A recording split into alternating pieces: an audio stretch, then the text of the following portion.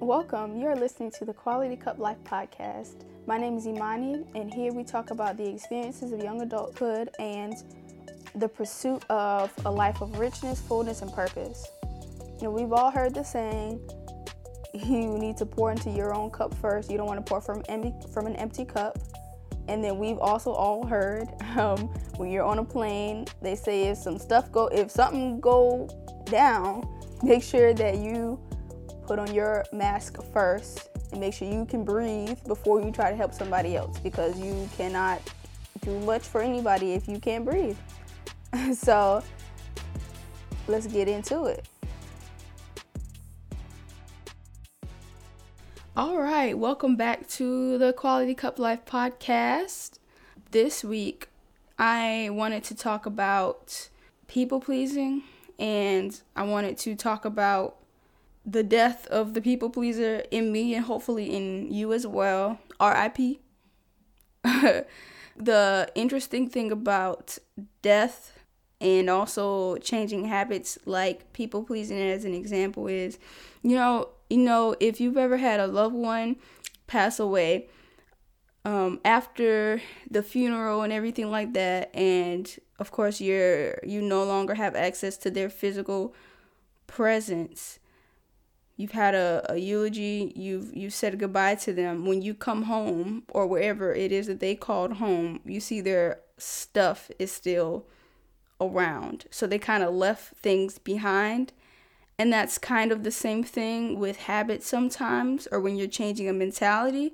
You may have had a funeral for them and you may have said goodbye to them, but sometimes you still have to deal with the after effect, if that's a good word, or what they left behind, or what those things that those habits left behind, those mentalities, those thoughts, those, I would say, what you used to kind of walk by, going with the same analogy, that there are things you used to walk by in the house that you never really paid attention to because it was normal to you. That's just such and such as things. But when they're gone, you start to notice them more. I feel like that's very similar in some respects. I decided to go look up the definition for what a people pleaser is, because I'm transitioning and I've made huge progress in it, but I'm still transitioning from people pleaser to doing what I need to do no matter what. And I'm going to explain why it's a continual process. Okay, so Merriam-Webster's definition, it says, often, a person who has an emotional need to please others at the expense of his or her own needs or desires. So I was like, okay.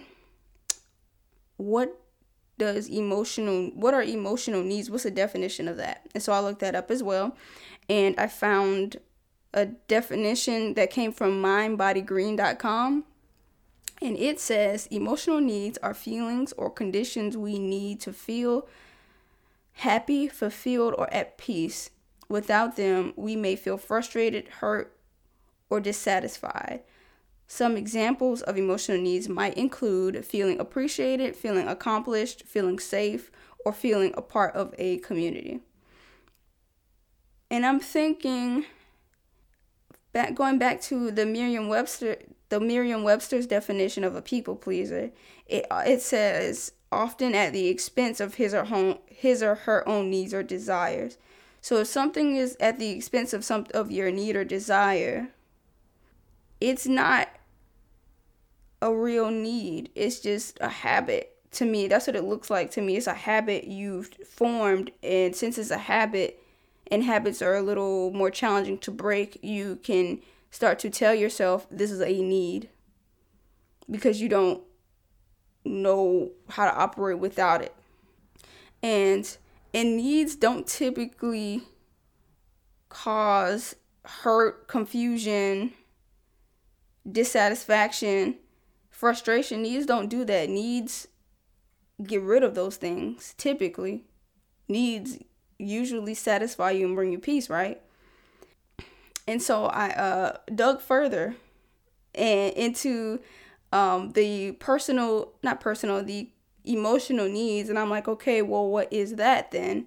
And and that led me to Psychology Today, and the name of the article is The Curse of Emotional Needs. And the guy in the article was talking about how toddlers, of course, babies and toddlers have emotional needs, and without them, they cannot survive or whatever. But toddlers, you know how they have the saying, the terrible twos or whatever. A lot of times toddlers can't differentiate a need versus a want. And so since they cannot distinguish it, that's when they fall out, because they feel like they cannot survive without it. Luckily, toddlers, attention spans and memories are very finite, so they can get over it quickly. But the article was talking about how sometimes that translates into adulthood, and so we confuse, just like toddlers at times confuse, or we misinterpret feelings of want, especially in relationships, to something that we need. Instead of it being in our mind, okay, this is a preference, or this is a wanting, or this is a desire, it turns into a need mentally. That made sense to me. And then, so as adults, we don't, throw a whole tantrum because somebody told us no, because as adults, we can make our own decisions, right? And so we can give ourselves the yes by whatever means possible. Because if you think about a toddler, if you ever been around kids, they try to get whatever they want by whatever means possible, whether that's throwing a tantrum or whether that's, talking back to their parents, even though they can barely speak English or whatever their first language is. Adults, nobody tells us no. We get whatever we want by whatever means possible, whether that's detrimental to us or not. Because toddlers, if you let them do what they want, they could do something that could harm them, because they think, okay, I need this, give me. You know what I mean? And so it made a lot of sense to me. It's crazy. Personally, in my own life, I allowed myself to get frustrated and dissatisfied and hurt. And I did that to myself because I felt like another person's approval or another person's acceptance or another person's, what's the word I'm looking for? Another person's outlook on me. I thought I needed it. It wasn't even a conscious thought. It was just, this feels good to me. Let me get whatever this is by any means necessary, unconsciously now or subconsciously. And then was wondering why I felt so hurt and abandoned and divided when I didn't get that from them. And then the crazy thing is you cannot force anybody to accept you and to bring you on in and look upon you with their favor. You cannot force that. You can encourage it by doing what they approve of, but even sometimes when you do what people approve of, they still might find a reason not to accept whatever it is that you bring. And so it's crazy how we'll bend our own values and our own needs, like the freaking Avatar out here bending the elements just to satisfy someone else's needs. Meanwhile, our self-esteem is sinking. It is dying.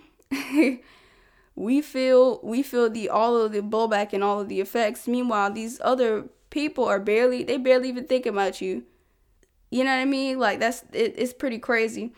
And another thing is that a lot of times, hopefully you're following me here, a lot of people can get so used to you operating a certain way or behaving a certain way or agreeing with them that when you start to change, they're like, I don't know who this person is, so they get uncomfortable. And so, especially when you make a change, that when they start to see a flaw in themselves because you're operating at a higher level or at a different level, they start to get uncomfortable. So then it ruffles their feathers, and then they start to ruffle your feathers. It make you feel like something is wrong with you. And honestly, I can understand some situations where somebody is trying to but trying to sit you down and talk to you because they feel like, okay, I don't know if these decisions that they're making are correct. And that's understandable. But I think it's ultimately up to you and everybody on this planet to decide their own fate and make their own decisions. And so that's why it's so important, like I was talking about in the check your pulse pillar, you have to check what is going on with me, what's most important to me right now, what is going to satisfy my need and my highest value, what's the most important thing to me. If the most important thing to me is fulfilling my needs, do that. Or is your most important value to satisfy other people? If that's what you're on, okay, you're heading in the right direction. But if that's not what's the most important thing to you, then you're gonna have to make some adjustments, flat out.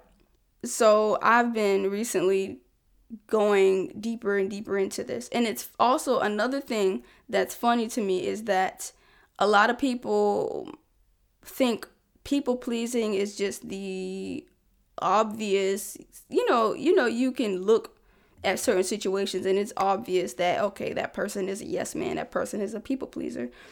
And then I think that there are levels to this, because there are other situations where you might not look at another person's situation or look at your own situation and think, oh, that person's a people pleaser, or, oh, you know what, I'm a people pleaser.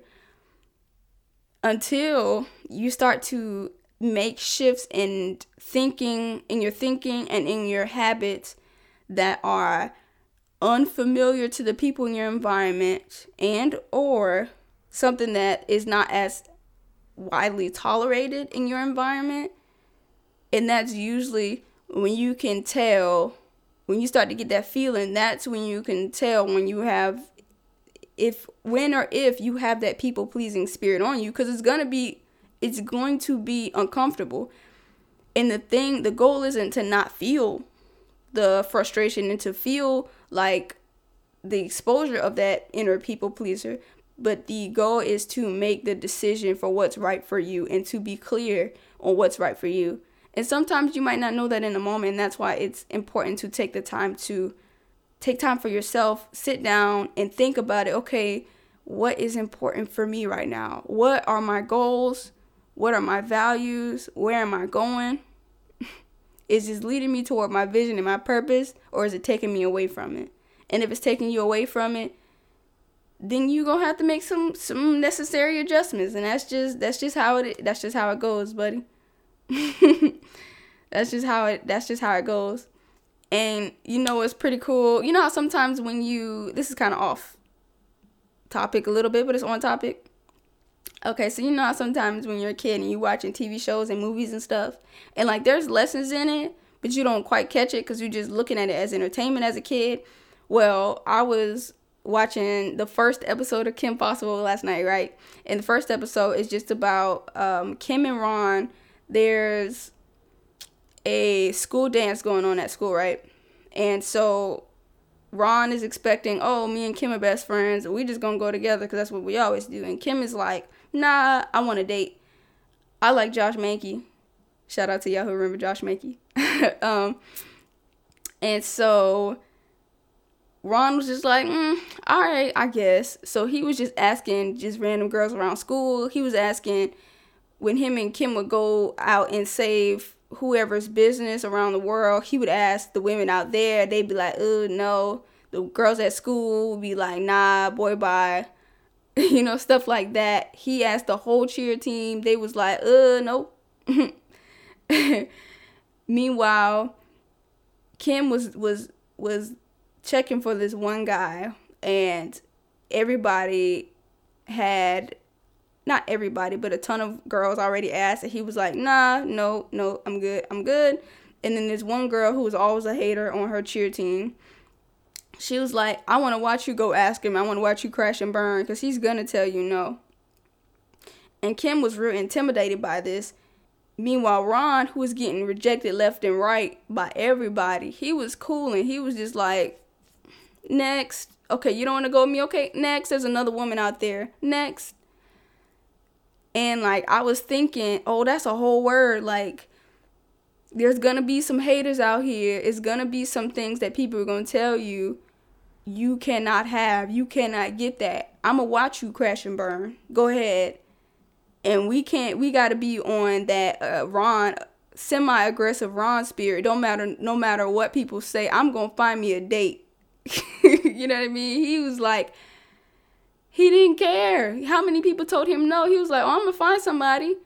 He was not a people pleaser. Ron was not a people pleaser. No, people was freaking, the villains didn't know what his name is. A bunch of people just in the first episode were very dismissive of him. Meanwhile, he didn't let that affect his self-esteem.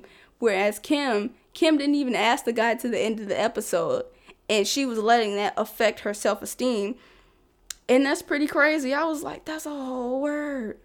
So if y'all don't know what I'm talking about, I think Kim Possible is on Disney Plus. Watch it and you'll see what I'm saying. But it was just, I was like, kids shows and movies be having all the lessons in them if you pay attention. So those are my thoughts. R.I.P. to the people pleaser in me and hopefully in you too. Have you a memorial, mourn them, and then after you let it go, you're going to have to pick up the residue in your house and,